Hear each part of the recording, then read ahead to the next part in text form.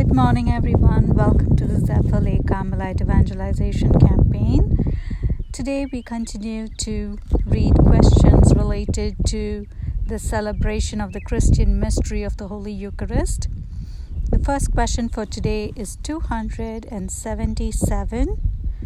How is the celebration of the Holy Eucharist carried out?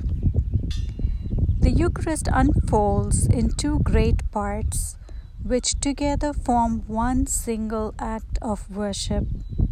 The liturgy of the Word involves proclaiming and listening to the Word of God. The liturgy of the Eucharist includes the presentation of the bread and wine, the prayer or the anaphora containing the words of consecration, and communion. My reflection for this question will be at the end of the segment for question 279.